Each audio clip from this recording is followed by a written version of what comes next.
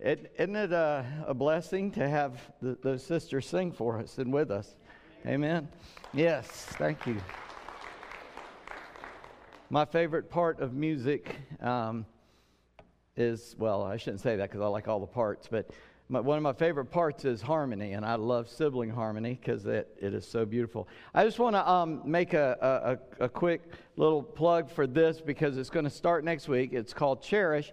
On the announcement, it said one book per couple. That did not mean that you're limited to one book. I asked about that, and they said, well, when people are registering as a couple, we'd have to register each one individually. So there will be more books available. I recommend you both getting one. If you can't afford it, just let us know that. But we'll have extra books. There's only 6 chapters in this book. It's real easy to read. And I'm not going to be teaching it alone. Janice and I will be together on this. But this book, is the title comes from this. I've been doing weddings for 42 years now. And today, most people want to write their own vows and come up with something meaningful to them. But if you remember the old-timey service, that's also actually called the Episcopal service, in case you didn't know that. It says to love, cherish, and honor, right? It's got the word cherish in it. And so we talk a lot about loving our spouse, but very little about cherishing our spouse. So this author did a great job about that subject. And Janice and I read that, 6 months ago or more, and did it together, and it was just such a blessing, and I wanted to share it with you. So if you are newly married for, a long time, however you would count that, or one day you hope to be married, I would recommend coming to this. I went to marriage and parenting conferences before I was married or had kids because I wanted to get ready. So this would be a good way to get yourself ready too. So I just want to encourage you to do that. Sign up, however you're supposed to sign up. I don't keep up with that. So you saw the announcement. Please do that. I think you can call in or do it by on the computer. So I appreciate that. And also, I go over a lot of verses in the sermons, and I just want to remind you that you can go to whatever your app store is. I knew a guy, he was out of the loop for a long time, and when he got back in the loop, he was told, well, you can get an app for that at the app store. And he said, well, aren't they closed now because it's after hours? But anyway, he didn't know it was actually on the phone. But you can go to your app store. It's Calvary Stanton. It's got that orange-looking graphic C, and my notes that I use are there. And so all the verses that I have printed here will be there. Now, sometimes one pops in my head and I say it and it's not there, right there, but you know the difference. So the ones I will use today are on that app. But right now I want you to open your Bibles to Luke chapter 17, Luke 17. And today we have been in this model of talking about prayer. And we've been using what is known as the ACTS model, not AX, but ACTS, and meaning using that as an acronym. The A is adoration, the C is confession, the T is thanksgiving, and the S is supplication. Now, those words fit, but they're not words we commonly use. Adoration is worship of God. Confession is confession, but it includes repentance of our sin. Today is Thanksgiving, and Thanksgiving is the giving of thanks. It's not the holiday. And supplication means asking for stuff, is how I say it. But it's when we ask God to do something for us or meet a need in our life. And so today we're at thankfulness. And as I studied for this, as I started looking to it, and by the way, we call the whole series Prayer, We Need God. And these 4 areas really help. We also use 2 Chronicles 14. If my people who are called by my name shall humble themselves and pray and seek my face and turn from their wicked ways, then I will hear from heaven. I will hear their prayer and I will heal their land. Well, where do I come up with thankfulness? It's humility, humbleness, it says there in that verse. You cannot be thankful unless you're humble, because you have to have humility to realize that everything you got came from someone else. Thankfulness or that a gift is something that you could not get. And so this humility, this thankfulness that comes in there, we see in Luke 17, and it's a familiar story. If you want to turn there at verse 11, On the way to Jerusalem, he's passing along between Samaria and Galilee, and as he entered a village, he was met by 10 lepers who stood at a distance and lifted up their voices, saying, "Jesus, Master, have mercy on us." When he saw them, he said to them, "Go and show yourselves to the priests." And as they went, they were cleansed. Then one of them, when he saw that he was healed, turned back, praising God with a loud voice, and he fell on his face at Jesus' feet, giving him thanks. Now he was a Samaritan. Then Jesus answered, "Were not 10 cleansed? Where are the 9? Was no one found to return and give praise to God except this foreigner?" And he said to him, "Rise and go your way. Your faith has made you well." Jesus marvels at this guy's thankfulness that he, out of 10 lepers, we don't know the nationality or the ethnicity of the other 9. It could have been anything, but the Bible is careful to point out that the one who returned to give thanks was a Samaritan, because the Jewish people look down on Samaritans like any prejudiced person looks down on anybody that they're prejudiced against. I mean, it was bad. It was really bad. They would not have cared to. In fact, the story of the Good Samaritan, Jesus was doing that to show and make the Pharisees confess that a Samaritan who showed goodness to a Jewish hurt person would be your neighbor, and to get them to understand that it doesn't matter your ethnicity, it doesn't matter your nationality. We are called to love people to Christ and to be thankful to God for our salvation and share that with others. And so in this story, this Samaritan comes back to say thank you to Jesus, and he's like, "Where are the other 9?" He makes a point that this man did not, that the others did not come to thank, but this one Samaritan did. As I started reading verses about thankfulness in preparation for this, number one, I was astounded by 2 things. Number one, I was astounded by how many verses in the Bible are about thankfulness. It's a ton, and I didn't get through all of them. I'll tell you, it was that many. And then secondly, I was astounded at God's judgment against those who are not thankful. That it is something that God takes extremely seriously. It just, you kind of assume, yeah, we're supposed to be thankful, ha, ha, ha. God calls out judgment on people that aren't thankful. And so after we're done with this series, guess what? I'm going to do another one leading up to Thanksgiving, and I'm going to pull out more about Thanksgiving. So this is kind of like an introduction to a later series on thankfulness. I'll hit some high spots here. And here's what I want you to take home with you today. That thankfulness is found only in humility. You can't find it anywhere else. You won't be thankful if you're proud. Nobody would say, "Thank you for giving that to me, but I deserved it. You should have given that to me." That's pride, right? Thankfulness says, "Wow, why would you do that? Thank you." It shows humility. And that's why God loves a cheerful giver, because a giver has realized that what he has isn't his, and he shares it because he's grateful for what God has supplied for him. He is thankful for it. And so today is just we're going to look at 3 different kinds of people. The first kind of people we want to look at are those who are never thankful. Do you know there are some people who are never thankful no matter what? And so I'm going to show you a few of those in the Bible. First of all, thankfulness has to be taught. Here in Luke 17, we just read it.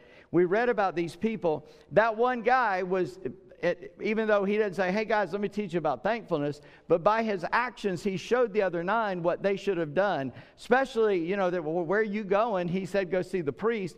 Yeah, before we get there, I'm going to go thank him for what he did. And then for Jesus to honor him and to say, "Good job," teaches those other 9 that they should be thankful.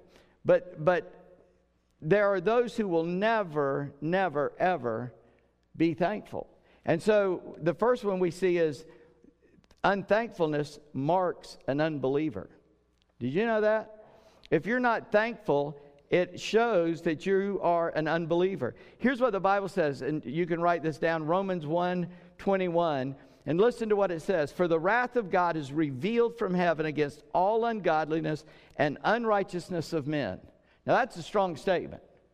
The wrath of God is revealed from heaven against all ungodliness, unlike God, and unrighteousness, not doing what God wants you to do or doing what God doesn't want you to do, of men who by their unrighteousness suppress the truth. For what can be known about God is plain to them because God has shown it to them. For his invisible attributes, his eternal power, divine nature, have been clearly perceived ever since the creation of the world in the things that have been made, so that they are without excuse. For though they knew God, they did not honor him as God or give thanks to him. Wow. Man, when you start seeing it through those eyes, or give thanks to him, but they became faulty in their thinking. When you're not thankful, it messes up how you think. They became unfaulty in their thinking, and their foolish hearts were darkened. Claiming to be wise, they became fools and exchanged the glory of the immortal God for images resembling mortal man and birds and animals and creeping things. Therefore God gave them up to the lust of their heart, to impurity, to the dishonoring of their bodies among themselves, because they exchanged the truth of God for a lie and worshipped and served the creature rather than the Creator, who is blessed forevermore. Amen. Did you see that? That they did not honor God nor were thankful. And God said, fine, you can have it. You see, everybody always says, why would God send anybody to hell? He doesn't send them there. He just gave them what they asked for. We were all on a road to hell. He is a Savior who saves us from our own destruction.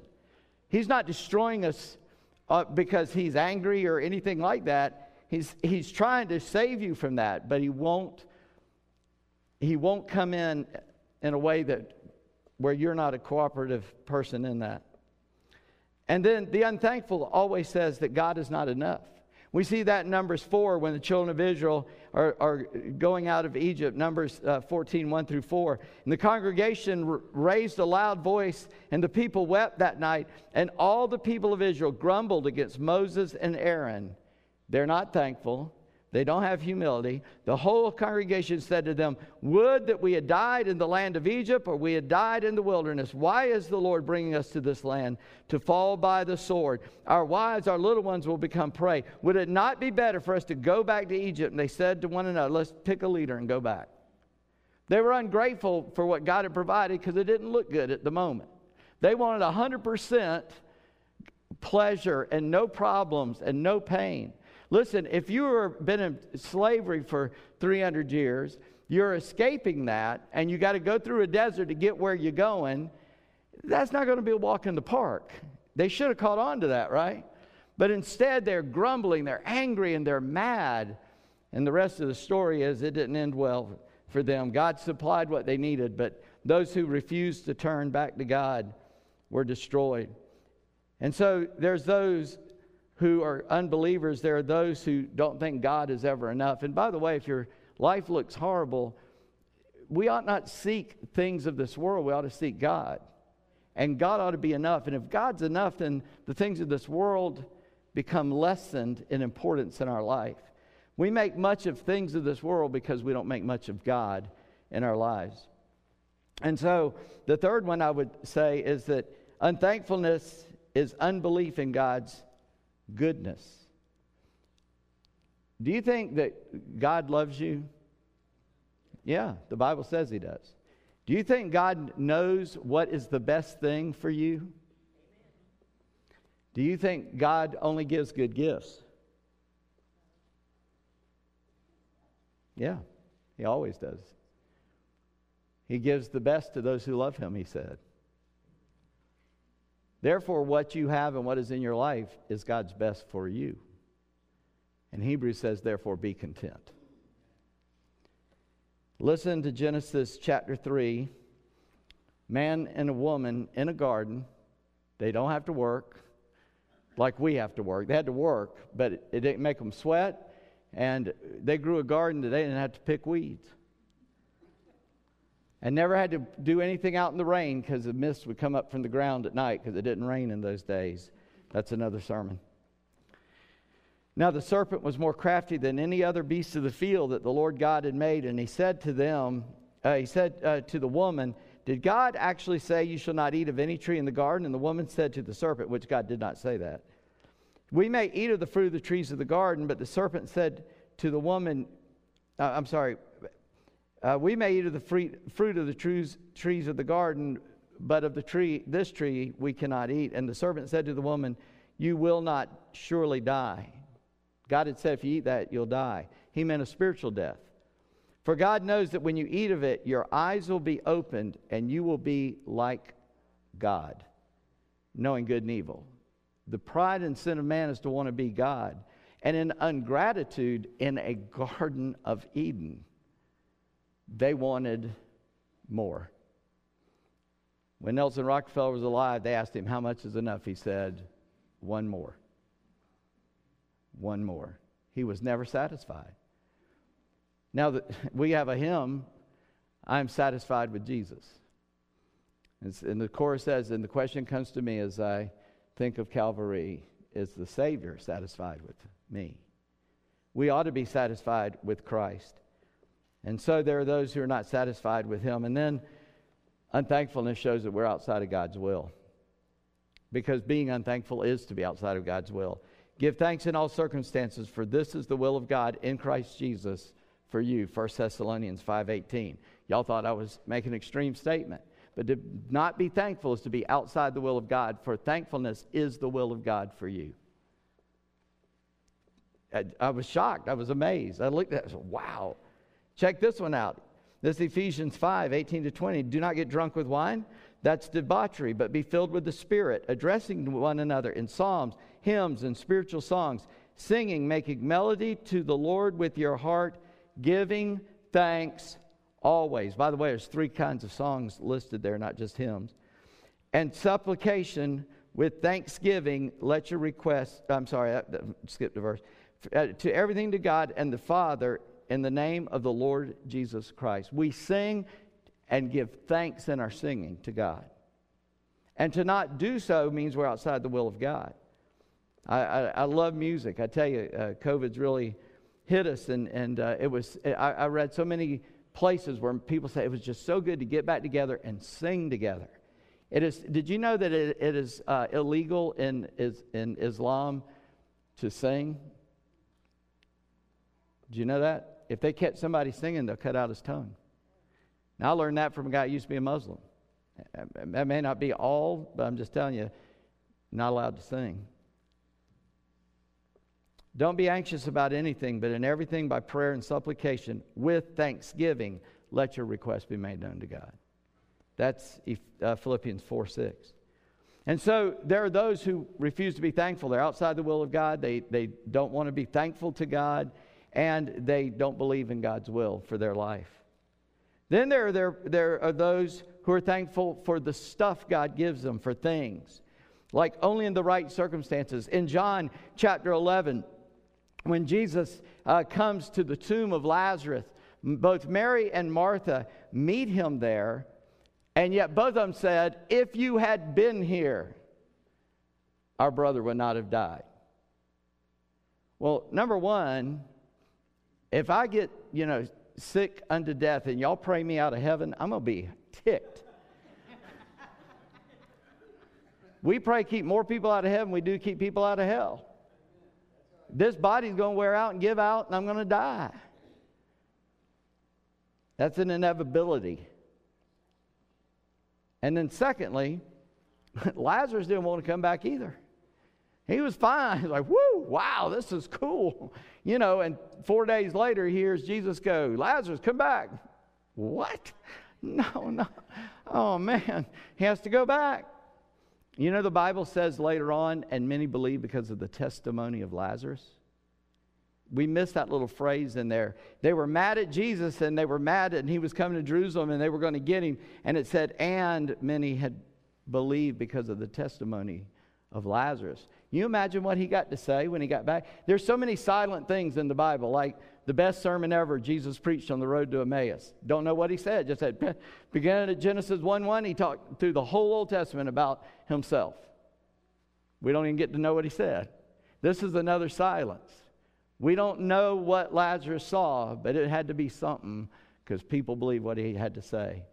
Can you imagine being in the presence of God and the angels and all the departed saints and have to come back? That's crazy. I know people today claim they've done that, but I'm not so sure about that. But I know about this one because it's in the Scripture. So only in the right circumstances are they thankful. Those women would not be thankful that their brother was in heaven rejoicing. I'm not saying there's not sadness and sorrow. Of course there is when a loved one dies. I've been through that. You've been through that. Of course there is. But on the other side of that is also we don't grieve as those who have no hope. We grieve, of course we grieve. God gave that to us as a gift to help us to process the pain of the separation that is temporary until we also get to go and be back in heaven with God and with them.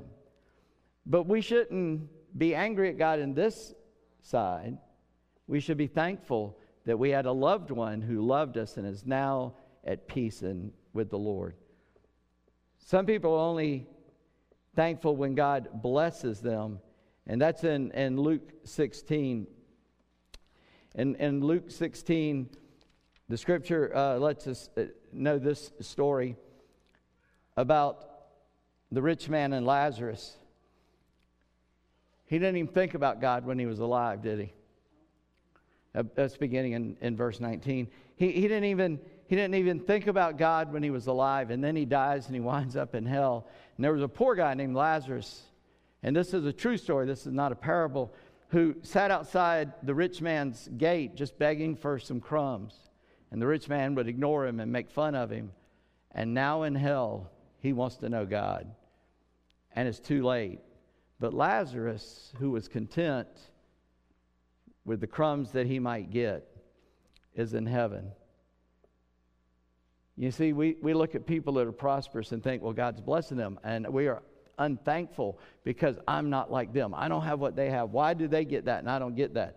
Well, number one, they had an idea I didn't have. They worked like I didn't work. I don't know how all that works, but I know this. Those who just inherit it, it don't last too long.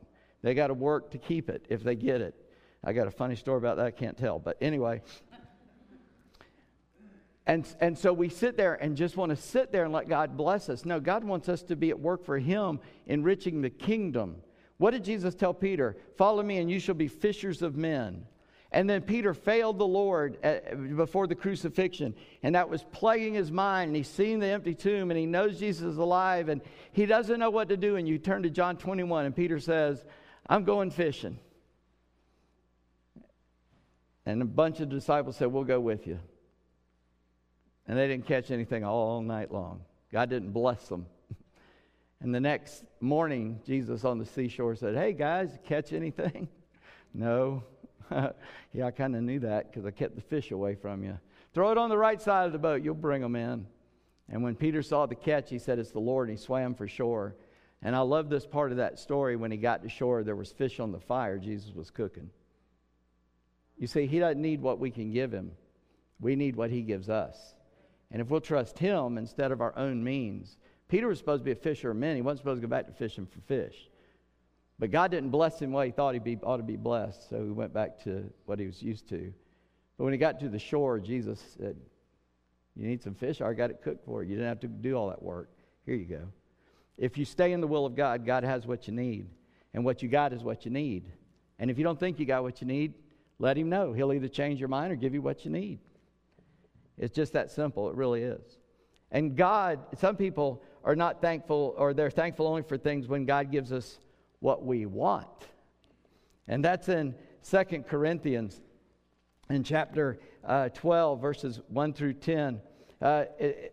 Paul is talking about what God had shown him and given him. And he said there was a man and he saw some heavenly things and things that can't even be spoken. And we believe Paul's talking about himself.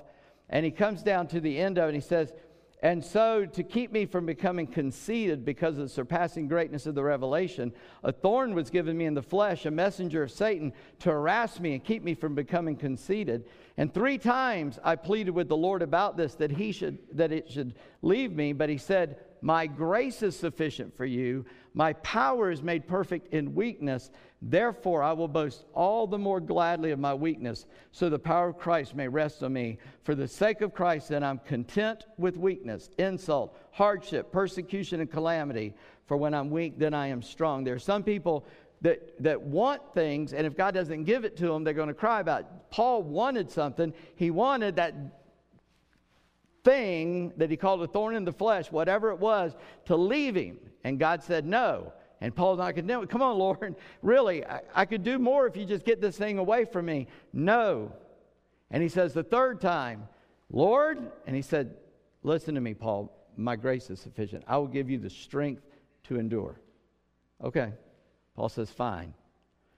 When we want stuff instead of God, it can lead to unthankfulness. I thank God that Paul got the right point and he got the victory. But when God doesn't give you what you want, it's because it's bad for you. Because he withholds no good thing to those who love him. And if God says no, it's because it's not his will. It's not good for you. And you don't need to spend a minute or a day or a week or a month or a year or a decade or a lifetime crying and whining about what God didn't give you. Because it wasn't good for you. It would have ruined you. It would have tore you up. And God gives us what we need. And thirdly, there are those who are thankful about everything. And that's the good ones. I spent a lot of time on the negatives, but I was shocked. I'm telling you, there's a bunch of verses there that show God's not real happy with those who are unthankful. But there are those who are thankful for all things. I've already read, I thought I read one, 1 Thessalonians 5:18, I did. Be thankful in all things. That's the will of God in Christ Jesus concerning you. So the Bible commands us to be thankful in all things. And by the way, I do have a little personal illustration about that.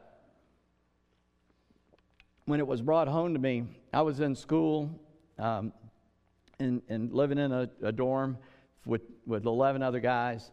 And my car, I'd gone to the gym to work out, and I got in the car, nothing.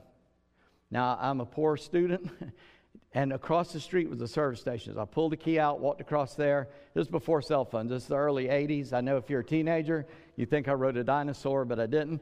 But I walked across the street. I said, my car won't start. Here's the key. Can you fix it? I said, well, look at it.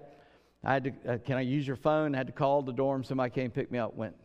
So next day I get a phone call. I answer the phone, and they said, hey, this is the garage. And they said, there must have been a dead spot on whatever. It said we spun the flywheel, and it cranked right up. I said, praise the Lord. Thank you, man. Appreciate it. I said, what do I owe you? He said, don't worry about it. You don't owe us anything. I was like, wow, great. Thank you. I'll be there. And I hung up, and I was like, woo, great. And this guy pops out. I said, what are you yelling about? I said, man, my car is broken down. I thought it was going to cost money I didn't have. And it was nothing. The guy's not even charging me. I need a ride. He said, wait a minute. Would you have been that excited if he'd called and said it cost a lot? And I went, no. He said, the Bible says be thankful in all things. Oh, yeah. Boy, he hit me, because in my rejoicing, I was really sinning, because that was a one-sided attitude. I was only going to be happy if God gave me that. The other one's like, oh, no. And by the way, that lesson has to be retaught us over and over and over, doesn't it? I'm thankful God saved me. In Luke 19:20, we see a time where the disciples are casting out demons, and all these great things are going on. Jesus gave them power to do that. And we come down to verse 20, and he says, sorry, I must have written it the wrong way, but Luke 10:20, that's not 19:20. Sorry about that. In Luke 10:20, I was right about everything I was saying about it, just had the wrong verse. Luke 10:20. And we come down to verse 20, and he says, well, I'm back it up. Verse 17, the 72 returned with joy, saying, Lord,